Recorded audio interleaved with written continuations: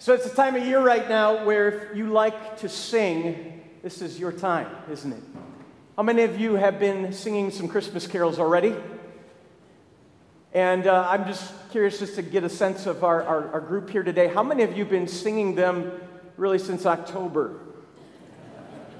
Anybody? I figured it'd be a few hands, a few more than that coming up, because I hear people all the time like, bring it on. I can't wait. Praising God for like Pandora and things like that, where you can just play Christmas music year-round, and I know people who do, and it just seems like it keeps moving up and up, and I guarantee you, I bet you in the next decade, we will be singing Christmas carols right after the 4th of July, and you'll hear it in the malls. It kind of feels like it's going that way, and the thing is, though, it's a time of year where you hear this music, and it really is. You know, walking through Walgreens, you hear songs about Jesus, and walking through the malls, you hear songs about Messiah and songs of the season. And it's just incredible to me, the meaning that music has. And the fact that at all times in a secular society, if there's a time where music seems to permeate our society, songs about Christ, it's amazing to me that it's still permitted, right? And unless we forget that, may we celebrate it and give thanks. Music is powerful, and times like this, and this season in particular, songs just have a way of just cutting to the heart of us as people. For some, those songs, they bring a lot of memories up of the past. I know for me, I always think of like when I hear the song, "We Wish You a Merry Christmas," it immediately brings me back to 1990, Christmas of 1990. My mom, who had been battling cancer for 5 years, and the local, our church choir came and visited her. She was kind of homebound at that point in her life, in her final months here on earth, and they came and they sang in our living room, remember, right in front of the fireplace, and they sang Christmas carols to her with hot cocoa and some cookies, and that night, and they ended those songs with "We Wish You a Merry Christmas," and that just always, for me, resonates one of those beautiful memories of my mom, that Christmas, of the time we spent together. When I hear that, you know, the song, "I'm Dreaming of a White Christmas," you've heard of that one, right? I remember the first time I heard a recording of that a few years ago. We were gathering for a Christmas party at my in-laws' house, and my mother-in-law gets out an old record player and gets out a 45, you know, the old vinyl thing. And if you don't know what a 45 is, Google it, okay? And fascinating stuff. And played this record, and I heard Bing Crosby in the next room. I'm like, wow, that's beautiful. You know, and she says, "This isn't Bing Crosby." I'm like, "Well, who is it?" He says, "This is Grandpa Stanson." And I'm like, "Are you kidding me?" And he ends the song, and then he says a few words. He says, "I really miss you, babe." And that was his wife, Babe. He was talking to Shane's grandma and saying, I can't wait to sometime get home from being at war. And he was stationed on a naval ship, serving in the Navy, and they had a setup to record a recording to send a record home, and he did. He sang the song and then said a few words. It was beautiful. I mean, I got goosebumps just listening to him sing. A man I barely knew. He passed away early on when I was dating Shane, and I think, wow, how music has power to bring us to relationships, to people in our life, to moments in time, and it transcends in such a powerful way. You know, music often has a context to what a song is written about and when that song is written. And context is so important. We can learn a lot through where a song comes to be and also how that song is communicated through the years. We're going to spend some time in the next few weeks in the season of Advent focusing in on some very important songs that flow right out of Scripture. Frankly, songs that often don't get a lot of attention even at this time of the year. And we're really excited about it. In fact, if you look at some of the key figures that we're going to focus in on in a few weeks, we're going to focus in on Simeon, often a song that he's inspired to sing in the presence of Jesus, the Messiah. We're going to focus on the song of the angels. We're going to focus on the song of Mary. But today we want to focus in on the song of Zechariah. You know, it's one of those songs that maybe we don't focus on enough. We heard that song in the gospel reading today. It happened at the birth of John the Baptist. Zechariah is John's dad, and Zechariah has quite a story. To get to that story and to give some context to the song that God inspires Zechariah to sing, I want to open Scripture with you today. And let's do that. If you would, open the Bibles. We're going to turn to Luke chapter 1. Luke chapter 1, to give some context to Zechariah's song, often called the Benedictus in Latin. Zechariah's song. And to get to that context, we go to Luke chapter 1, verse 5 is where it all starts. Luke chapter 1, beginning with verse 5. And here's what it says. In the time of Herod, king of Judea, there was a priest named Zechariah, who belonged to the priestly division of Abijah. His wife Elizabeth was also a descendant of Aaron. So there you have a little bit of their shared lineage. Both Zechariah and his wife Elizabeth, his wife of many years, both were descendants of Aaron. And being descendants of Aaron, they were part of the priestly group. And Zechariah, we already are told, serves as a priest, part of that priestly division of Abijah. We'll learn more about that in a moment. Both of them were upright in the sight of God, observing all the Lord's commandments and regulations blamelessly. Now, we might turn to this and say, oh, does that mean they're saying they were sinless? Well, certainly not. We know enough about God's Word and letting Scripture interpret Scripture. God is not saying they were perfect in His sight according to their own abilities. No, rather, though, they were godly. They knew the Lord. They served the Lord. They knew His commands. They knew His Word. They were faithful in following Yahweh. And it didn't mean they were sinless, but it meant that God's grace was over them. They were godly people, and they followed the Lord's ways. What God sets up here, though, is also kind of what seemingly in their day would have been a contradiction, because here Zechariah is a priest, so he's got a public office. People would have known him as a priest. He's married to Elizabeth, and here they are, godly people. And then we hear this in verse 7, but they had no children, because Elizabeth was barren, and they were both well along in years. And back in those days, this would have been for them a rather shameful thing. There would have been that question in their town outside of Jerusalem. It would have been thought, well, what's wrong with them? Why don't they have children? That would be a natural blessing of God for one who serves the Lord. It would only make sense that God would multiply their name. And yet they had no children. And here they have this public office, and yet at the same time have no children. They would have really been on display and would have been the talk of the town. I wonder why they have no children. And certainly it would have been an ongoing prayer for Zechariah and Elizabeth to have children. And yet they are well and advanced in years. And scholars figure they were probably in their 80s by the time this event that we're going to see unfolds. Now think about that. They probably long since stopped praying for children. Elizabeth was well into menopause. It wasn't a reality to even think about having kids anymore. They probably just realized this was going to be their lot in life not to have kids, and be blessed by nephews and nieces when they'd come over to play, and or other family members. But then it happens. In verse 8, once when Zechariah's division was on duty, and he was serving as priest before God, he was chosen by lot, according to the custom of the priesthood, to go into the temple of the Lord and burn incense. And I'll stop there just to give a little context to this kind of interesting thing. So in Zechariah's time, we figure there were close to 18,000 priests who were serving in active duty to the Lord.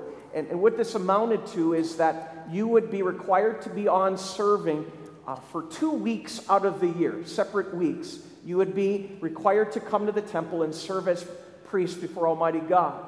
Now, with 18,000 priests, it still would be a large number serving at the same time. And they would have gathered there, and they would gather with God's people. And so it would be that in addition to being on to serve those 2 weeks out of the year, they also would cast lots for one priest out of those who were on to serve to go into the Holy of Holies to offer the offerings and the offers of prayers of incense in front of the altar of incense in the Holy of Holies in the temple. It would start out that the priests that were on duty would gather outside the temple, outside the walls of the temple, and would spend time with the people, praying with the people. And then the priests would go into the holy place, and then they would offer prayers on behalf of the people. And then that casting of lots, one priest would go and represent everyone and the people of Israel and go into the Holy of Holies. This was a very special opportunity, and certainly in Zechariah's time, as old as he was in his 80s, his anticipation and expectation was he probably would never get that opportunity. Many priests would die and go to their graves, never having the opportunity to enter into the Holy of Holies. So for this to happen, clearly by chance, but certainly with God there's no such thing as chance, was a pretty special moment. Zechariah had been chosen by Lot to be the priest, to go into the Holy of Holies and offer up the incense and offer up the prayers on behalf of God's people. A big deal, huge deal. And I'm certain that if Zechariah had read the manual on what to do when you get into the Holy of Holies, he knew exactly what he was going to have to do, what to do, how to swing the incense when he'd enter into that Holy of Holies, where the offerings would be left, and where he would pray, and what to expect. In fact, it was such a big deal. I've read elsewhere that they would actually tie a rope or a cord around the ankle of the priest that was on duty to go into the Holy of Holies. In the event something would happen, say they had a heart attack or they fainted, because they honored God in such a strong way to know God only allowed one person to enter into the Holy of Holies, one priest. And if something were to happen, they would pull that cord and pull and drag the guy out. I mean, think about that.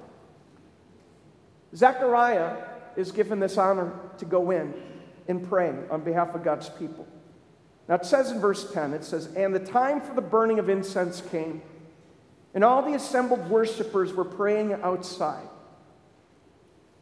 Then an angel of the Lord appeared to him, standing at the right side of the altar of incense. When Zechariah saw him, he was startled and was gripped with fear." Why would he be gripped with fear? Well, the easy answer is that in the manual on what to do when you went in as high priest to offer the incense, there was nothing there about an angel standing by that altar. This was not expected. And here's what's going on here. For 400 years, week after week, month after month, year after year, priests were going into that Holy of Holies, offering prayers on behalf of God's people, and offering up prayers for redemption of Israel, redemption that Messiah would come week after week, month after month, year after year. For 400 years, God had been completely silent. And you think, hey, how come God doesn't hear my prayers?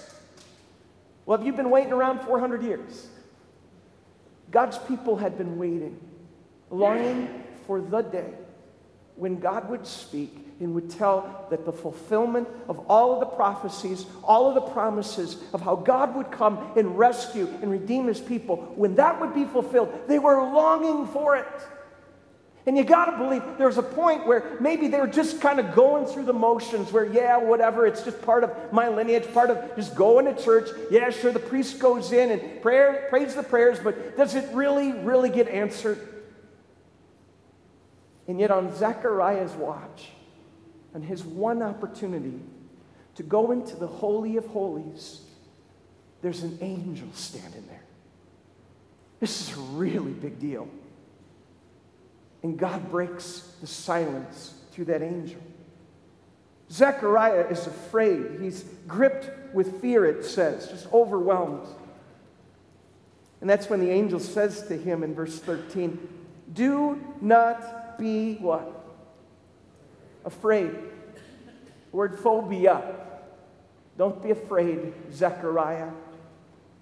Your prayer has been heard. Your wife Elizabeth will bear you a son. Now, I'm going to stop and pause there for a moment. What prayer has been heard? Now, if you and I read that at first thought, what prayer? Well, a prayer for a child, right? Because Zechariah and Elizabeth, they've been praying all these years for a child. Well, actually, that's not what it means. It's not what it says. This is where Greek is so amazing. The aorist tense of that verb, it actually speaks to the fact that the prayer that the angel's talking about is the prayer that Zechariah has just offered on behalf of the people for redemption of Israel. God has heard that prayer. And you want to talk about the intersection of God's kingdom plan that intersects with just the personal plan of God's people in individual ways. This is just a beautiful picture here, where God is going to accomplish a greater purpose for the kingdom of God's people for all ages, in the redemption of his people through Messiah that will come. And he's going to accomplish that, but he's going to accomplish it in a very seemingly insignificant yet huge way in one couple's life. They're going to be used by God. And one thing I'll just say to you at this moment is, if you've been in that time of longing and praying before God for him to answer a prayer, and you always wonder, well, where is he? How come he hasn't answered the prayer? Have you ever thought that maybe God has a bigger plan in mind? That maybe kingdom purposes are being accomplished through your time of waiting and longing. In amazing ways, maybe God is at work and just teaching you to rely on him and wait on him. God answers the prayer. And here's what happens next. When the angel says, "Do not be afraid, Zechariah, your prayer has been heard. Your wife Elizabeth will bear you a son. You are to give him the name John. He will be a joy and a delight to you, and many will rejoice because of his birth. For he will be great in the sight of the Lord. He is never to take wine or other fermented drink. He will be filled with the Holy Spirit even from birth. Many of the people of Israel will he bring back to the Lord their God, and he will go on before the Lord in the spirit and power of Elijah to turn the hearts of the fathers to their children and the disobedient to the wisdom of the righteous, to make ready a people prepared for the Lord." I mean, this is quite a statement here. I was just talking to my dad this week, and someone's been asking, "Hey, how's he doing?" We've been praying for him. He had a pacemaker installed a week ago. And I was talking to him about it. He was starting to feel better, and he was losing energy, and he's starting to get some of that back. And my dad is 80 years old, okay? And he gets his pacemaker installed, and I was just asking him questions about it. I said, "Well, how often do you got to change the batteries on that thing?" And he says, "Well, they tell me every 7 years or so." And then he stops, he smiles and laughs over the phone. He says, "But, do the math on that." He says, "I don't think I'm going to need too many replacements at my age." And, when you're 80-something, your expectations of what life is going to hold for you are kind of set. You kind of know what to expect. And yet this blows the lid off of expectations. When you're 80, you're not expecting your wife is going to have a baby. And if your flashback thoughts are, wasn't there another story in Scripture like this? Yeah, Abraham and Sarai, back in the Old Testament. Very similar context of being in their older ages, and God saying, "You're going to have a child in your older age." And you wonder what's going through Zechariah's mind. Like, I wonder if Medicare will cover that, and all the bills, and how's this going to work? And my wife is in menopause, and this is impossible. And the thing is, nothing is impossible with God. This really happened. This isn't just a story. God is giving a signal, a sign that he is faithful. When circumstances and situations overwhelm us, we say, "There's no way." And God says, "Yahweh, I am present, and I'm here for my people, and I'm here to keep my promise." And he's here to do that in the life of Zechariah, because their child will be the forerunner who will prepare the way for Messiah. I mean, all those amazing details of what this forerunner will do, and some beautiful pictures there. In the spirit and power of Elijah, prophecy in Old Testament that spoke of that Elijah would return right before Messiah would come. And there's a reminder that John the Baptist is actually that forerunner of the Christ. And the spirit of Elijah to turn the hearts of fathers to their children is a mark what that ministry would look like. I mean, what a beautiful picture. Fathers who are far from their children would turn their hearts back toward their kids. And not just in relationship, but in a relationship with God, where fathers would point their children to a Savior. God would bring wisdom and righteousness to bear, to make ready a people prepared for the Lord. And that's when Zechariah's lack of faith enters in. How can I be sure of this? I'm an old man, and my wife is well along in years, and who can blame him for saying that?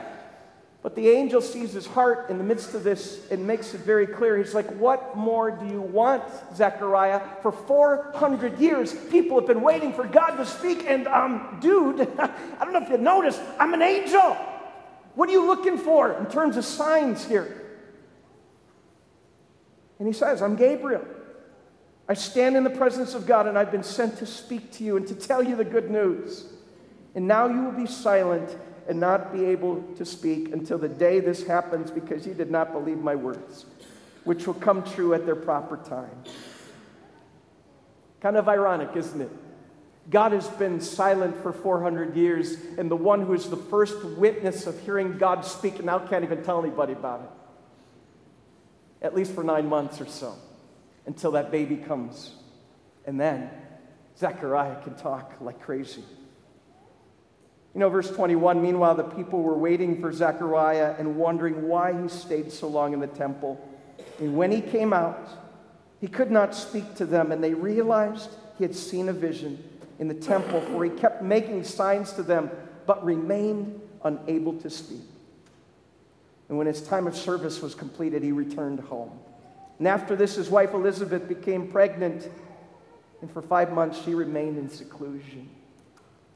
God had blessed them with an answer to their personal prayer, but God had answered the prayers of his people. Redemption had come. There was reason to sing.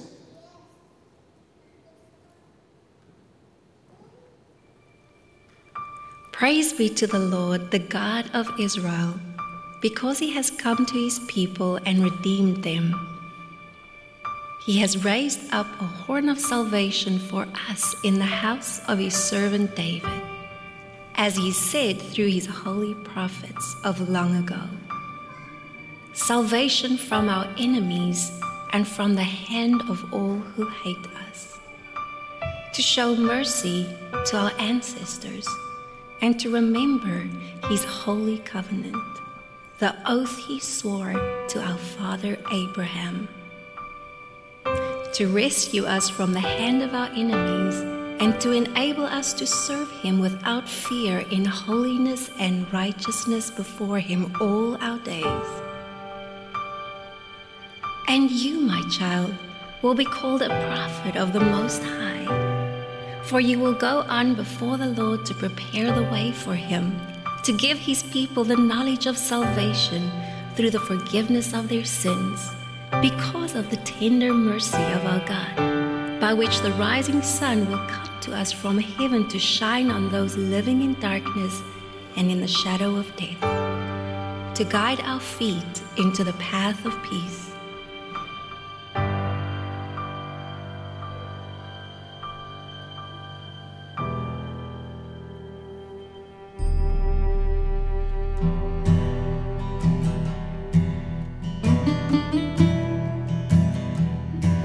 Oh, come, Emmanuel, and ransom captive Israel that mourns in lonely exile here, till the Son of God appear.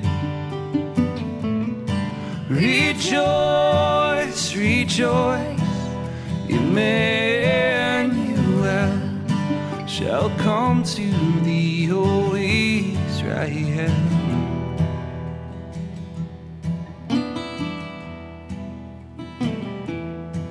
Oh come, thou rod of Jesse free, thine own from thy Satan's tyranny. depths of hell thy people you will save, and give them victory o'er the grave. Rejoice, rejoice, Emmanuel shall come to thee, O Israel. Rejoice, rejoice, Emmanuel shall come to thee, O Israel.